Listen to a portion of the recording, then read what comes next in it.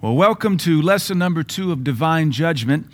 We're calling this one Different Types of Judgment, and we are building a theological framework to try to understand exactly what judgment is and how it works. I said previously that there's a modern tendency in progressive Christianity to teach this heresy that says it was God who got saved at Calvary, not us. And now that God has been saved at Calvary, so say the heretics, not us, now that God is saved, he's much nicer. I've even heard it say that the Jews, they serve a God of the Old Testament. They serve a different God, a mean God. It's the same God. He's the same yesterday, today, and forever. He changes not.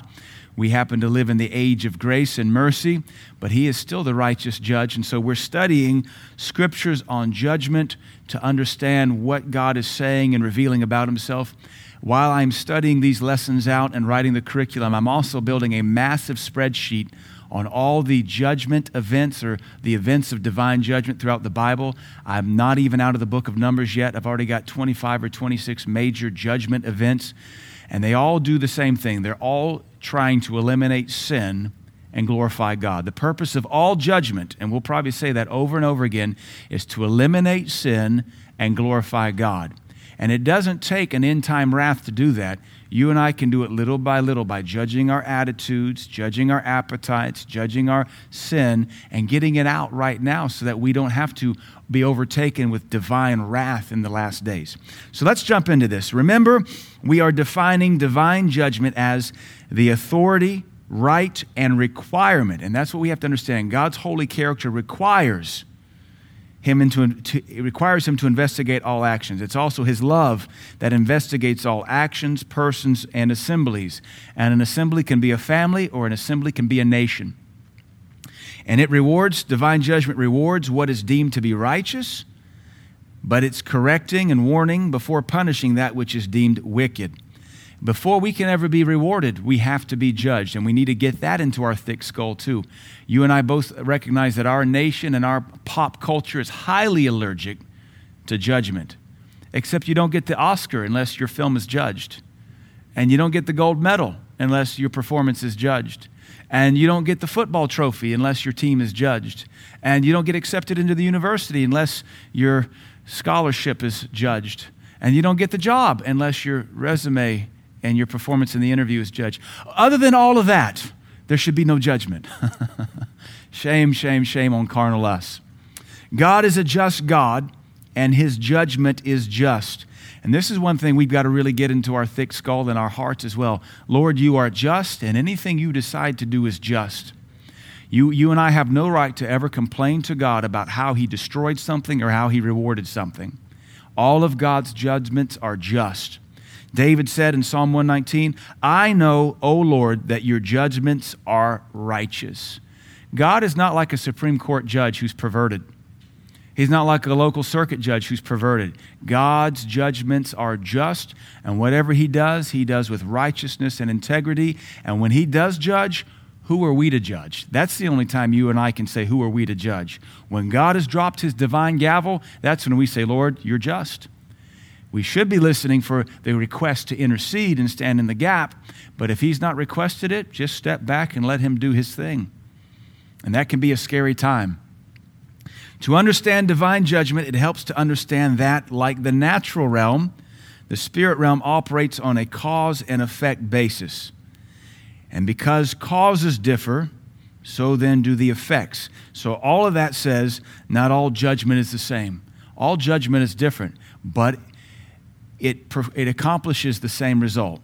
Eliminate sin, glorify God. Eliminate sin, glorify God. The basic purpose of all judgment is to remove sin and glorify God. Leviticus 23, which we'll study in a future lesson, it says this, and if for all these things you still not be reformed by me, then I will bring upon you 7 worse judgments. The whole purpose of divine judgment is to be reformed by God in your current situation.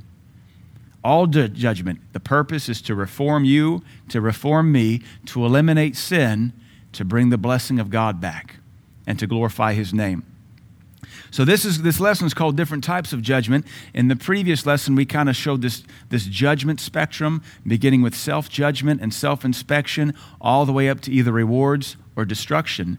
So what we're going to do is go through examples, and each one of these subheadings, judgment as inspection, etc., it could be a lesson on its own. It could even be a curriculum on its own. And so what we want to make sure we do is look at these closely and understand them. So number one, inspection as judgment, or judgment as inspection. All divine judgment begins as inspection. Proverbs 15:3 says this. It says, "The eyes of the Lord are in every place, beholding the evil and the good." Beholding the evil and the good. This lets us know God is everywhere, constantly looking. And because God is perfect, everything imperfect is going to stick out to him. But everything that is holy and just is also going to stick out to him, and he's going to reward it. It is God inspecting us, our works and our motives, and comparing them to his standard as declared in the Word. So here's the cool thing.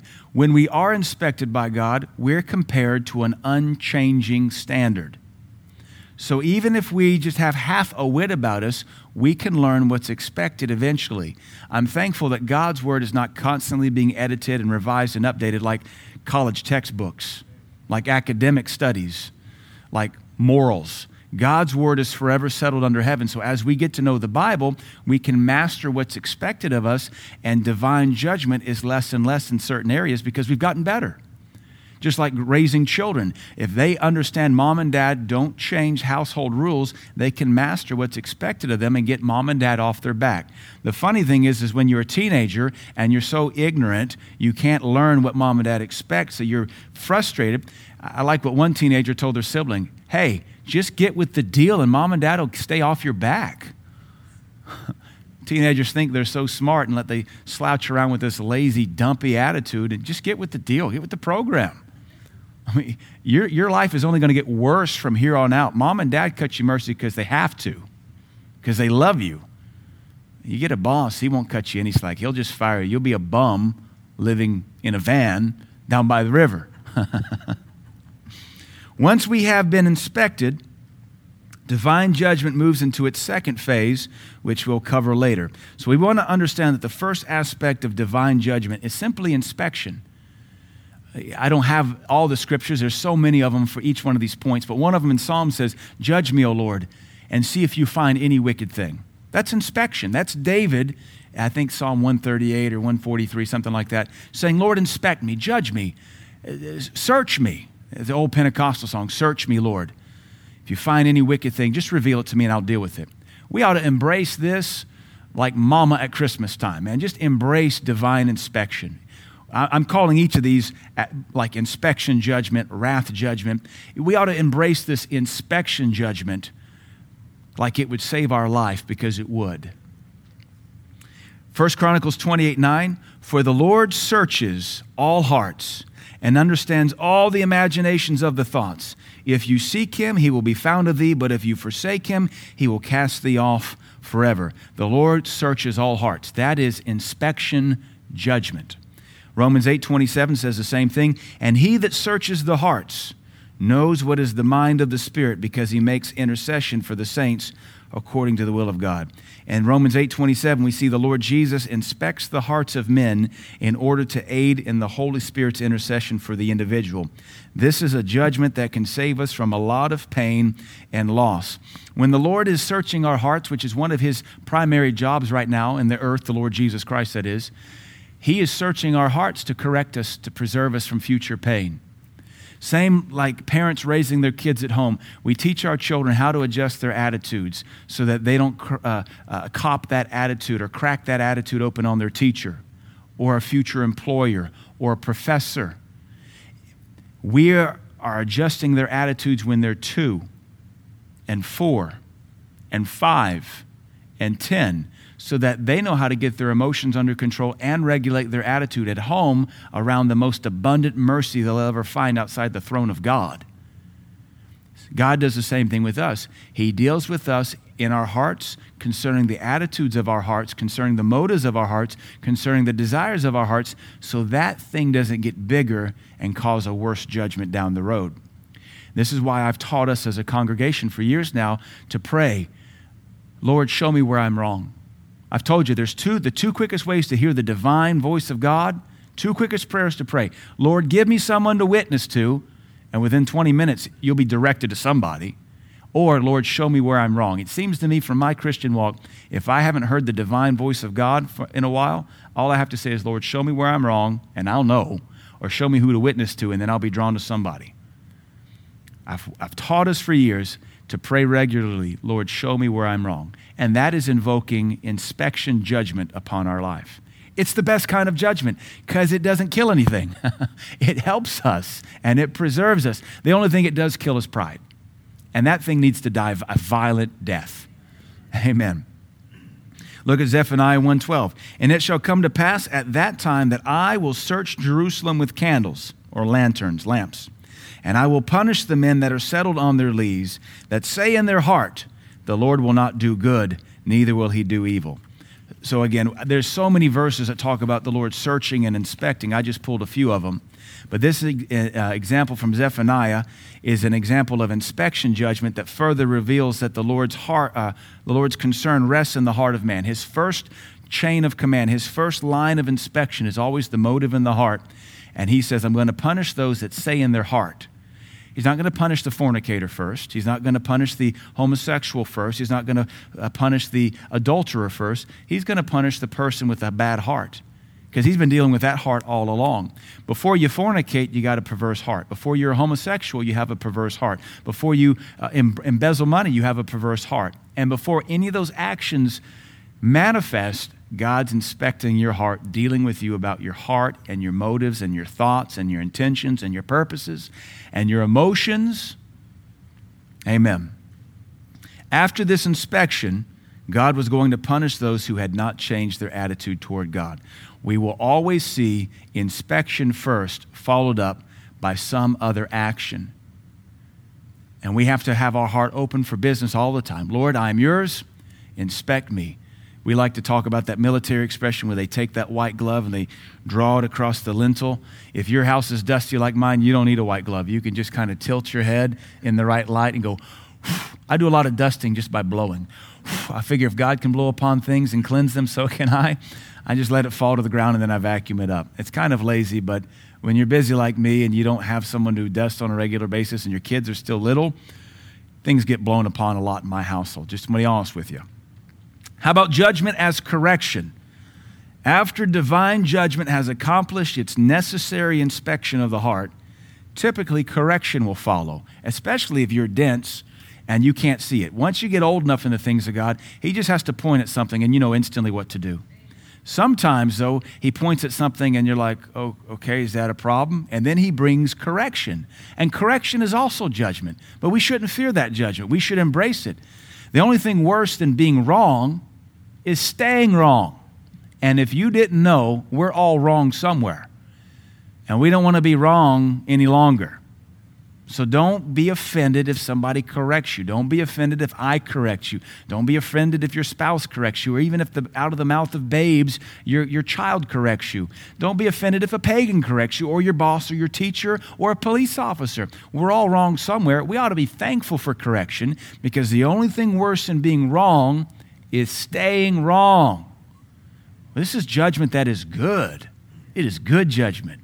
The only thing it kills is pride. Here we will group correction together with chastisement, rebuke, and scourging. We're going to lump all those together, though we could do a separate teaching and break them out. But I have to simplify this lesson. Hebrews 12 is one of the best passages on all this. It says, you have forgotten the exhortation which speaketh unto you as unto children, saying, my son, despise not thou the corrections of the Lord, or the chastening of the Lord. Don't faint when you are rebuked of him. You know the Lord has to say don't faint because so many folks do. Do you know how many Christians have quit church because they were corrected? Do you know how many times I hear a carnal Christian mumble through the grapevine? Well, he only preached that because I was there at service. You're welcome. I took time out of my service to direct help your way. And what do I get from you but belly aching and the mully grubs? Your parents did you no service as a parent correcting your little childish attitude. The Lord has to say, don't faint when we're rebuked, because a lot of folks do. Brother Lester Sumrall told a story one time when he was a young teenager preacher and didn't want to preach, but he didn't want to die. He was kind of under this divine mandate. You can preach or you can die. He said, I'll preach. So he started preaching. He didn't care about people. And he was packing houses because the calling of God was on him, though he had no heart for God or for people. People were drawn to the anointing, not the young man.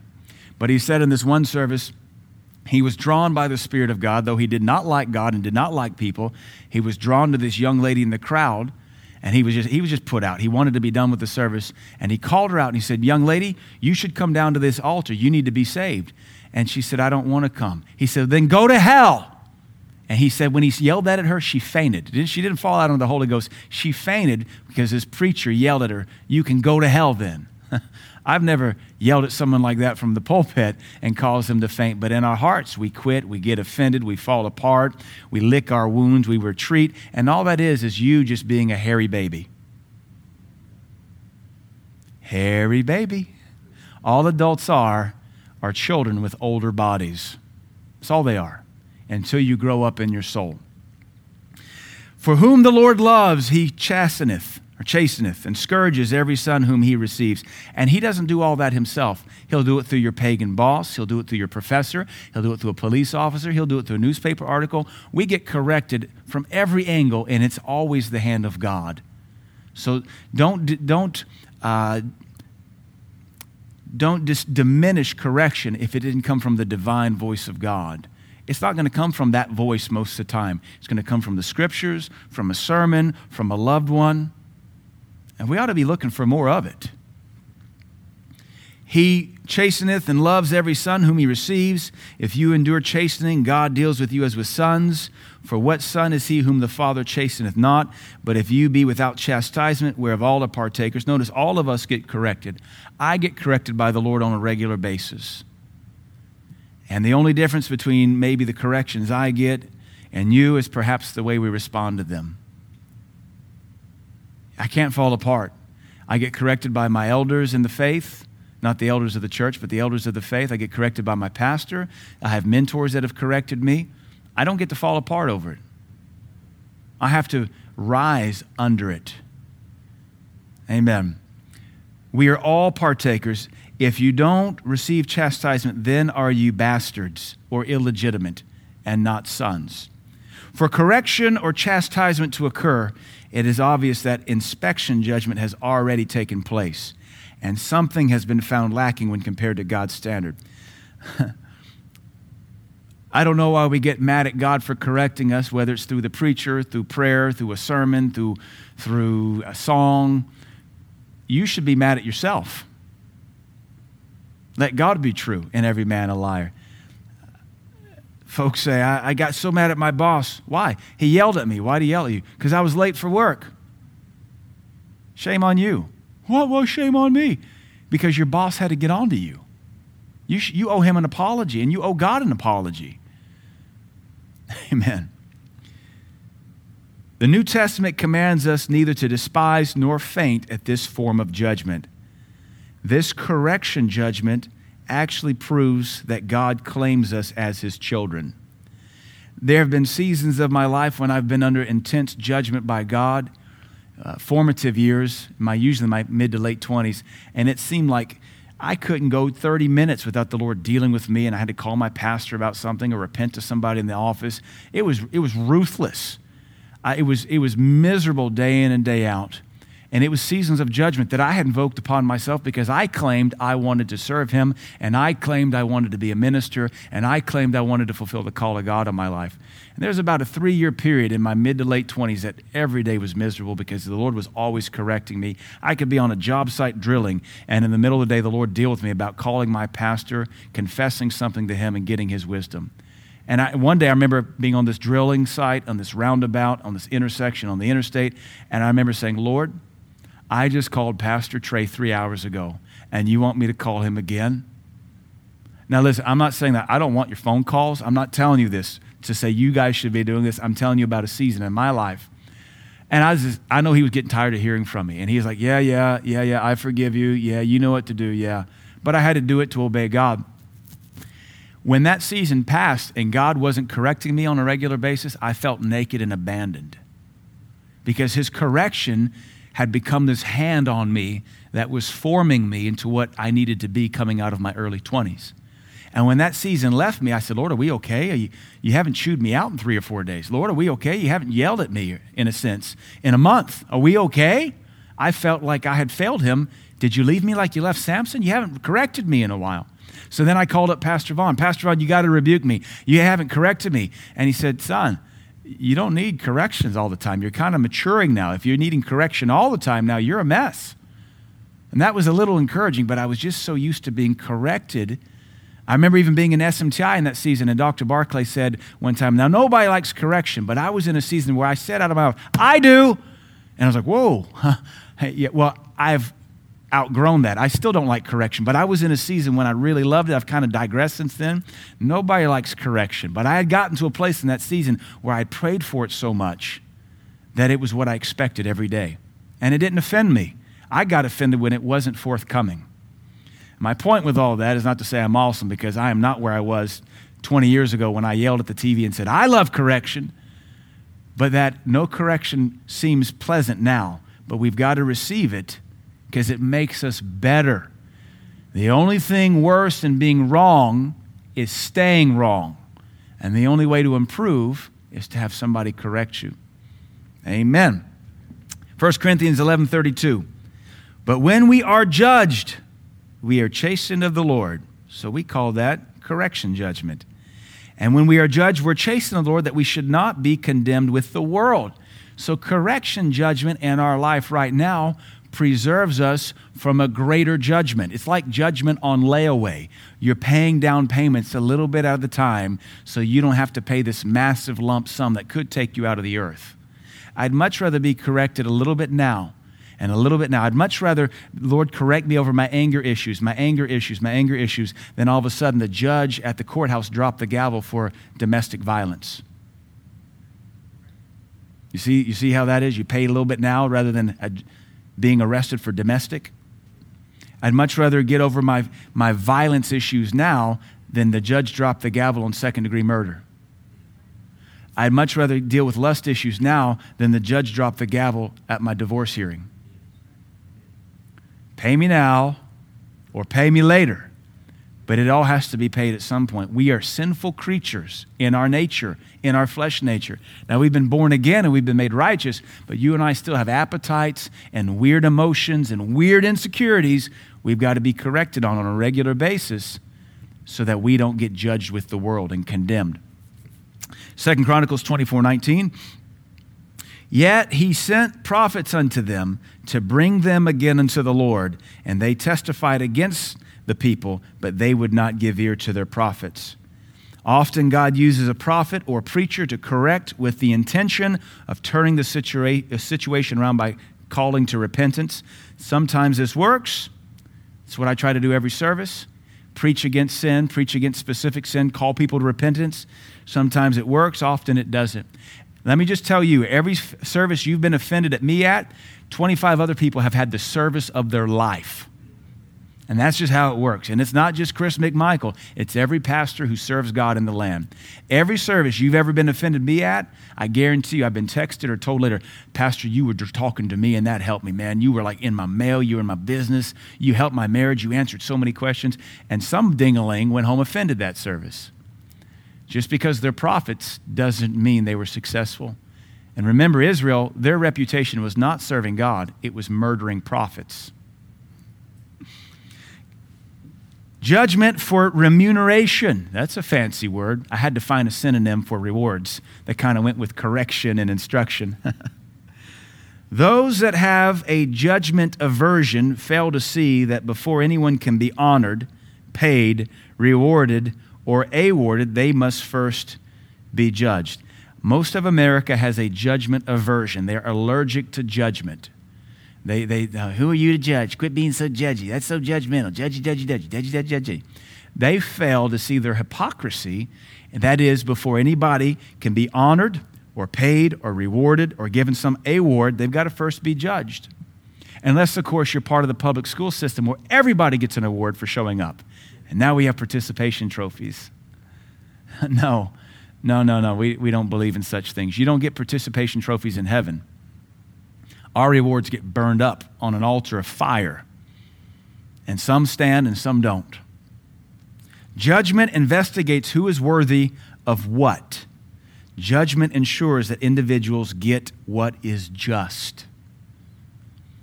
Nobody, one of the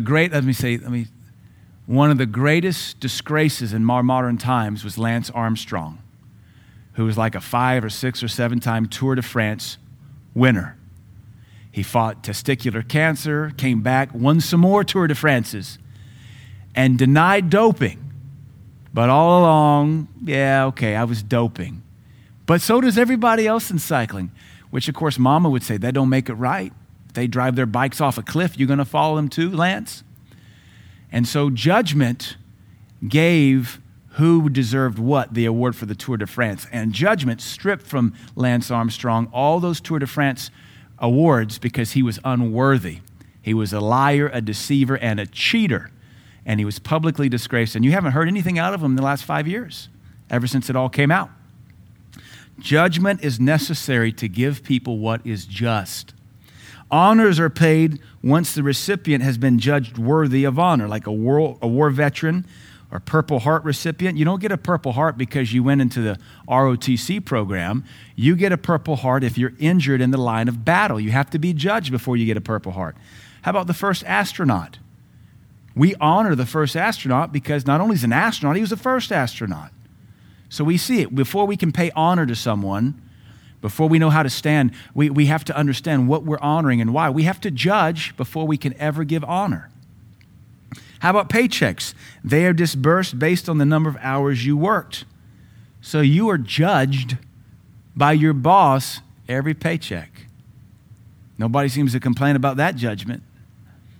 Rewards are only given out when criteria, that's the Greek word, or from the Greek word criterion, which is one of our words in the Greek for judgment. Rewards are only given out when criteria are met. The Boy Scouts only get a badge when they earn it. Otherwise, you don't deserve the thing. Olympians are only given the gold medal after their performance has been judged against all the other competitors. So we see this, that there is a judgment for remuneration, or we would call it remuneration judgment. This common sense premise is also found in the Bible. Every man's work must be judged in order for God's rewards to be justly distributed. We got to embrace all forms of judgment if we're going to get rewarded. So look at Matthew 25. I have it in the New Living Translation. After a long time, their master returned from his trip and called them to give an account. Dun, dun, dun, dun, dun. That means judgment. This is one of the parables of the stewards.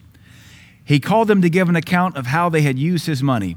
The servant to whom he had entrusted the 5 bags of silver came forward with 5 more and said, Master, you gave me 5 bags of silver to invest, and I have earned 5 more. Doesn't sound like this servant fears judgment.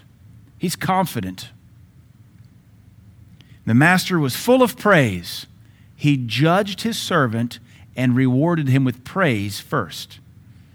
Well done, my good and faithful servant. You have been faithful in handling this small amount, so now I will give you more responsibilities. Let's celebrate together.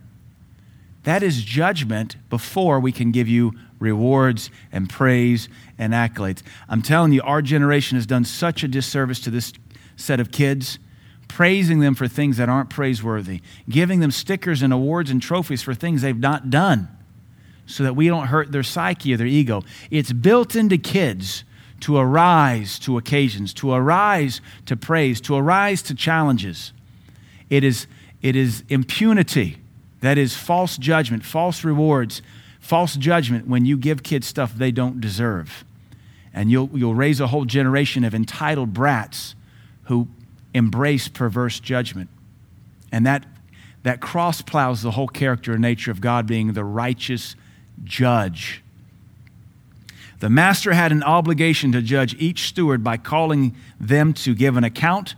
After his inspection, he could decide how to reward them based on their performance and faithfulness. This is what we would call in social sciences meritocracy. Most of the social justice warriors and the academics hate meritocracy. That is, being ruled by your merit or being awarded according to your merit. Meritocracy is the lifeblood of the kingdom. We live in a society pushing socialism that wants to give people stuff they don't deserve, and they want to call that compassion and social justice. There's nothing biblically just about social justice. It is unjust. Amen. Hopefully, through our study of divine judgment, we'll realize there is no righteous judgment in the social justice cause at this moment, which is why it's so dangerous that so many righteous denominations are embracing social justice. They have no revelation on divine judgment, because when you take a step back and look at social justice and you see it for what its agenda is, there is no divine biblical justice in it. Do they see some injustices? Absolutely. But they're trying to paint the thing with a broad stroke, and it's just not accurate. Are there discrepancies in the earth? Yep. Are there disparities? Yep. Is there racism? Yep. Is there sexism? Yep. Is there misogyny? Yep. But I'm not marching with a bunch of deviants, because we have nothing in common. And if my job can be done along with them without the power of God, I want nothing to do with it. Let me just say this as a metric and measurement. I have been trained by my fathers in the faith to be sensitive to the Holy Ghost and to thrive and move towards the Spirit of God and the revival and the anointing and the demonstrating power of God's presence. The pastors and the churches and the denominations I know that have embraced social justice have dried up the Holy Spirit in their congregations. So you tell me, what's the rubric there? What's the measurement there? What's the cause? How come every pastor I know that has embraced social justice has lost the move of the Holy Spirit and gotten in bed with pagans and pedophiles and perverts and atheists and Christ deniers and progressives and heretics? I'm not drinking from that fountain. It may be water, but there's poison in that pot. 1 Corinthians 3:13. Let me read that final sentence. No judgment, no reward. No judgment, no reward. Every man's work shall be made manifest, for the day shall declare it, because it shall be revealed by fire, and that fire shall try is a word for judge, shall try every man's work of what sort it is. If any man's work abide after it's been judged by that fire, which he hath built upon, he shall receive a reward. There's coming a judgment in heaven where our works will be burned by a sovereign divine fire, and most of our stuff may or may not remain. Some of our work's called wood, hay, and stubble. I would call social justice wood, hay, and stubble. At the great day of judgment, all of our works will be judged by the fire of God to determine what sort of work it was. We will be rewarded for God-honoring works. No judgment, no reward. 1 Timothy 5:24 and 25. Some men's sins are open beforehand, going before to judgment. Some men they follow after. Likewise also the good works of some are manifest beforehand, and they that are otherwise cannot be hid. We see that this passage promises that eventually all of our behavior will be judged, both sins and good works. I want as much judgment right now as I can get. I don't want to get to heaven thinking I got a bunch of stuff up there waiting for me and have nothing, because I refuse to let God judge my attitudes and my motives now. Some men's follow after, some's go before, everything else cannot be hid. Some are judged now, resulting in rewards or punishments, and some will be judged later, resulting in rewards or punishments. I want as much punishment now and most of my rewards then. A lot of folks would rather have all the rewards now and just la, la, la, la about the punishment coming later. Revelation 22:12, and behold, I come quickly, my reward is with me to give every man according as his work shall be. We want to make sure our work is worthy of reward. So ask God to judge your work and the motive behind it. Jesus Christ promises to reward his servants based on the merit of their works, whether they be good or evil, Hebrews 11:6. But without faith it is possible to please him, for he that cometh to God must believe that he is, and that he is a rewarder of them that diligently seek him. So why did I pick that verse? Well, because judgment rewards not the mediocre seeker, but judgment rewards the diligent seeker. There's a reason there's no presence of God in the seeker churches, because they're not diligently seeking. They're just kind of mediocrely seeking. God rewards those that diligently seek him. And he said, if you diligently seek me, you shall find me. We can tell that there's not a lot of diligent search going forth in seeker churches because some of those folks are staying there perverted, fornicating, drunk, gluttonous, lazy, deviant. So it's evident they haven't found God with what's being offered. When you diligently seek God, He rewards you. The word reward there means He that holds the bag that pays the wages. There is a reward, a paycheck for diligently seeking God. And God's going to judge the aptitude of your search. Was that like Mama? Mommy, I can't find it. Did you look? Yes. Did you really look? Everybody's wife has told them that. Like they say, it ain't lost till Mama can't find it.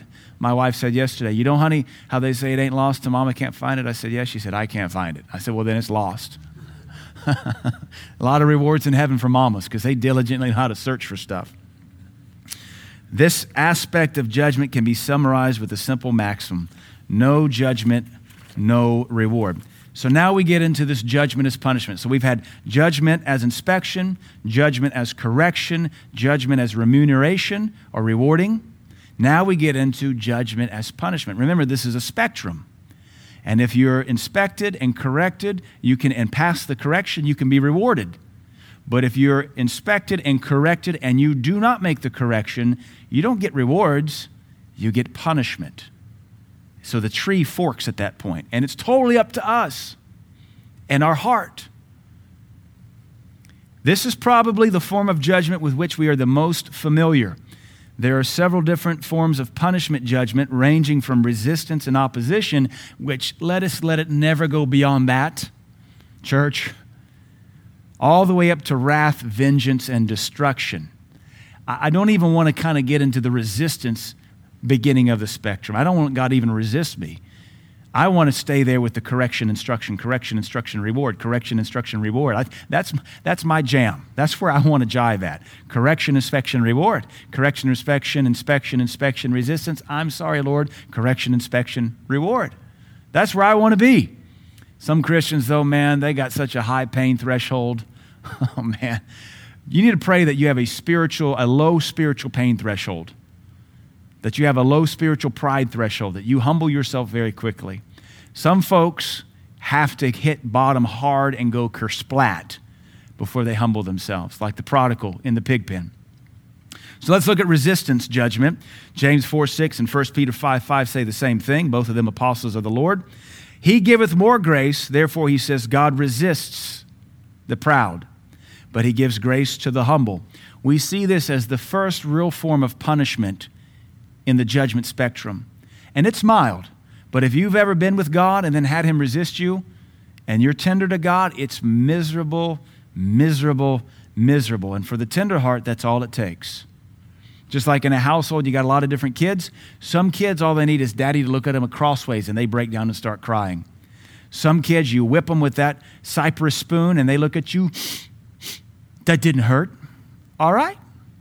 It's time to escalate. It's time to operate a little harder. And you don't want to be the kid that looks at God the Father with the cypress spoon and says, that didn't hurt. You want to be the kid that God the Father just looks at crossways. I'm sorry, Father. I'm sorry. Please forgive me. That is a tender heart that God is searching for. You know where you're on that little microcosm of spectrum as well. Resistance can be likened to standing in the way of someone. I always use the example of the Heisman Trophy and the running back with the football. We know the stance there where he's got his hand out. If you're not a football person, you have no idea what that's about. It's not just some kind of dance move. That's him running, blocking a tackle, and that guy's coming for his legs, and all he does is put his hand out to the dude's helmet and just drives his face into the ground, keeps his feet up high, and keeps running. That's how I've always seen the resistance of God. We're moving forward in pride, and God just puts his hand out, and down we go. All forward momentum in life stops. All forward momentum in the Spirit stops. His hand never leaves us. It just kind of maybe buries our face in the mud a little bit further till we say, forgive. In a sense, in the South, we say, Uncle, Father, have mercy. Or how about just simply, I'm sorry, I repent. In which case, that same hand raises us up back to our feet and cleans the mud out of our face, and he says, I forgive you. Don't do that again. Resistance is likened to standing in the way of someone. When God resists us, he simply stands in our way and things get a whole lot harder. And I think we can all testify, forward momentum just stops. In this day and age, we can't afford to lose that momentum because what comes in its place is a lot of pain and suffering and lost time. Pride causes God to stand in our way, and we don't need that. We need to be of a humble heart. This escalates to opposition judgment, and I make a big distinction, though you could make a synonym between resistance and opposition. Biblically, I see a principle that's greater than resistance. Let's look at a couple verses. Leviticus 26. If you will not hearken unto me and will not do all these commandments, I will set my face against you. That sounds like opposition. And you shall be slain before your enemies. Okay. All right, yeah, that got intense real quick. Just by not obeying God, he sets his face against you, and when he does that, you can't stand before your own enemies. Numbers 22:22. And God's anger was kindled because he, Balaam, went with the men of Balak, and the angel of the Lord stood in the way for an adversary against Balaam. Now he was riding upon his ass, and his two servants were with him. So the angel's not just standing in the way as resistance. The Bible says this angel is now an adversary. And the Bible says he's got a sword, and he's ready to do some serious opposing. Psalm 35, 5 and 6. Let them be as chaff before the wind, and let the angel of the Lord chase them. That's opposition. Let their way be dark and slippery, and let the angel of the Lord persecute, harass, and pursue them. That is opposition. Did you know the angel of the Lord can be harnessed to pursue you, harass you, thwart you, and make your life miserable? And because angels are invisible, you would never even know it was causing your life to be hindered, why you got laid off, why you missed the promotion, why this didn't go your way, why you were late, why that passed over you. We have a little window into the spirit realm that says the angel of God persecutes people. This is one of David's prayers against people he didn't like. Apparently, we have the power to release those angels to persecute folks in our way. You have to reconcile that with Jesus saying, pray for those that despitefully use you. Oh, I'm going to pray for them, Lord, and I'm going to harness that persecuting angel. 1 Peter 3:12, for the eyes of the Lord are over the righteous, just so you know we're in the New Testament. The eyes of the Lord are over the righteous, and his ears are open unto their prayers, but the face of the Lord is against them that do evil. That's quoting Psalm 34, but Peter says it applies to the church age. There's a substantial hostility increase when moving from resistance to opposition. If God resists you, he simply prevents you from advancing in your purpose direction. This usually results in a lot of frustration and pain. When God's judgment advances to opposition judgment, he will begin to take action actively against you. This may include sending his angel to persecute you. So let us not move beyond resistance and opposition. Let's say, all right, I get the picture. I was wrong. You were right. I don't have all the answers. Let me just go back to the house of God and be humble. Let's not move beyond opposition because it looks bad enough as it is. But that brings us to the next step up on the spectrum in escalation called wrath judgment. The wrath of God is what most people think of when they think of divine judgment. Wrath means fierce anger. Exodus 15:7. And in the greatness of thine excellency thou hast overthrown Egypt that rose up against thee. Thou sentest forth thy wrath, which consumed Egypt as stubble. Wrath is a fire that consumes enemies. If you have provoked God to wrath, you have basically become so stubborn, he has to see you as his enemy. We don't want that at all. The New Testament says, for this reason, the wrath of God comes upon the children of disobedience. That's in the book of Ephesians. Children, children, children. There are some of God's kids that are known as children of disobedience. And Paul said, for this reason, the wrath of God cometh upon the children of disobedience. Let's not make Father angry. This verse is taken from the Song of Moses, prophesied by Israel's leader after their deliverance from Egypt. It is the first recorded mention in the Bible of God's wrath. That's interesting. It should come as no surprise that God's fierce anger was manifested against Egypt, given how many miraculous opportunities he gave them to let Israel go, or just to leave them alone. So the wrath comes because 10, 11, 12 opportunities to just let my people go. Let my people go. Let my people go. And they would repent and back off and repent and back off. And then they'd fall back into their sin. God was very merciful even to Egypt. 10 opportunities to let my people go. And then he kills the firstborn and they say, all right, go. And then they have the audacity to mount up their army and stand at the Red Sea. And God says, I'm done. You thought I was mad up until now? I'll extinguish my flame with an ocean of water. It should also come as no surprise that the second mention of God's wrath is 17 chapters later when God is ready to destroy Israel for their golden calf. God is an equal opportunity destroyer. He destroyed Egypt, and 17 chapters later, he's ready to destroy Israel because he gave Israel just as many opportunities. And they just keep provoking and provoking. Opposition will drive God to anger. Do not oppose him.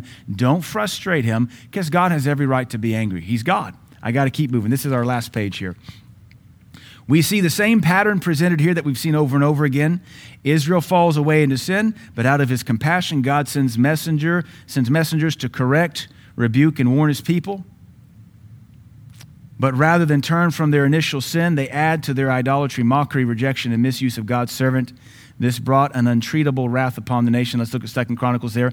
And the Lord God of their fathers sent to them by his messengers, rising up betimes. That means continually and carefully.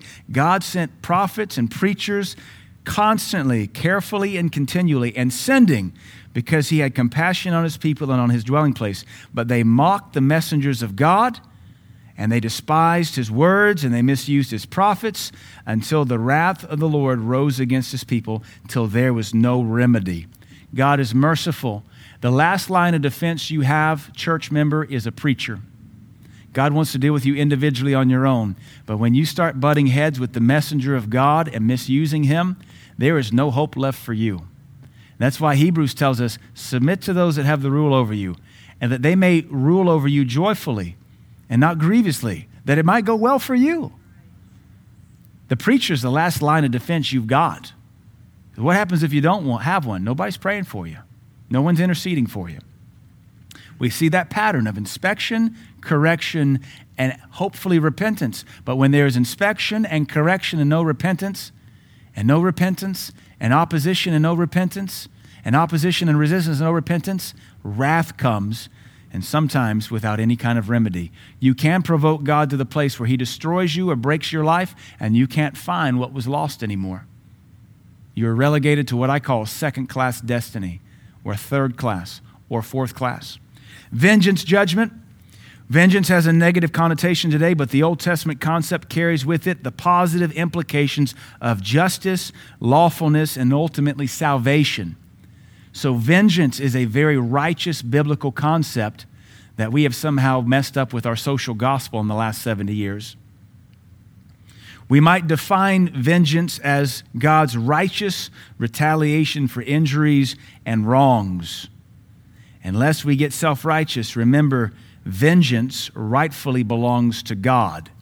It is his right. He is the Lord God, the avenger. Not superhero. He is the God of vengeance. He is Jehovah Vengeance. It's one of his names.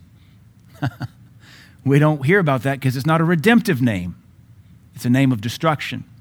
Isaiah 61:2, to proclaim the acceptable year of the Lord and the day of vengeance of our God, to comfort all that mourn. Vengeance seems to be the most violent form of God's judgment. The final judgment at the coming of the Lord is called the day of vengeance of our God. That will be the day he stomps his enemies to death in the winepress of his wrath. They will have provoked him to the final point. Jeremiah 11:20, but O Lord of hosts, that judges righteously, that tries the emotions or the reins and the heart, let me see your vengeance on my enemies, on them. For unto thee have I revealed my cause. Our pattern of hard inspection, followed by some course of escalated action, is demonstrated here. Jeremiah knew that the men being judged would be found worthy of God's vengeance. He did not pray for these men. He prayed against them. There is a place in Christ, in prayer, where you don't pray for enemies anymore. You begin to pray against them. Most Christians will never get to that place of mature prayer. They're too busy praying, now I lay me down to sleep, even in their 60s. There is a place where you begin to pray prayers of imprecation and divine judgment. Jeremiah did not intercede here. He said, judge them, Lord, and then destroy them. Because he knew they weren't going to pass the test. There's much more to be said about each of these types of wrath, and they will all be covered more in future lessons. The key is to allow God to judge and correct you now, so there may be found no reason for any greater form of judgment. Amen. Rather lengthy lesson, but we wanted to cover a lot. I didn't want to break it up into two, so we've gone over quite a bit. Love you. Father, help us understand these concepts. Help us to understand your divine judgment, that no judgment, no reward, and all judgment comes to eliminate sin and glorify you. May we invoke your judgment upon our lives and never fear it, because we are paying monthly installments on it. We don't have to fear eternal damnation as long as we judge ourselves in your light. Help us, Lord, in Jesus' name. Amen.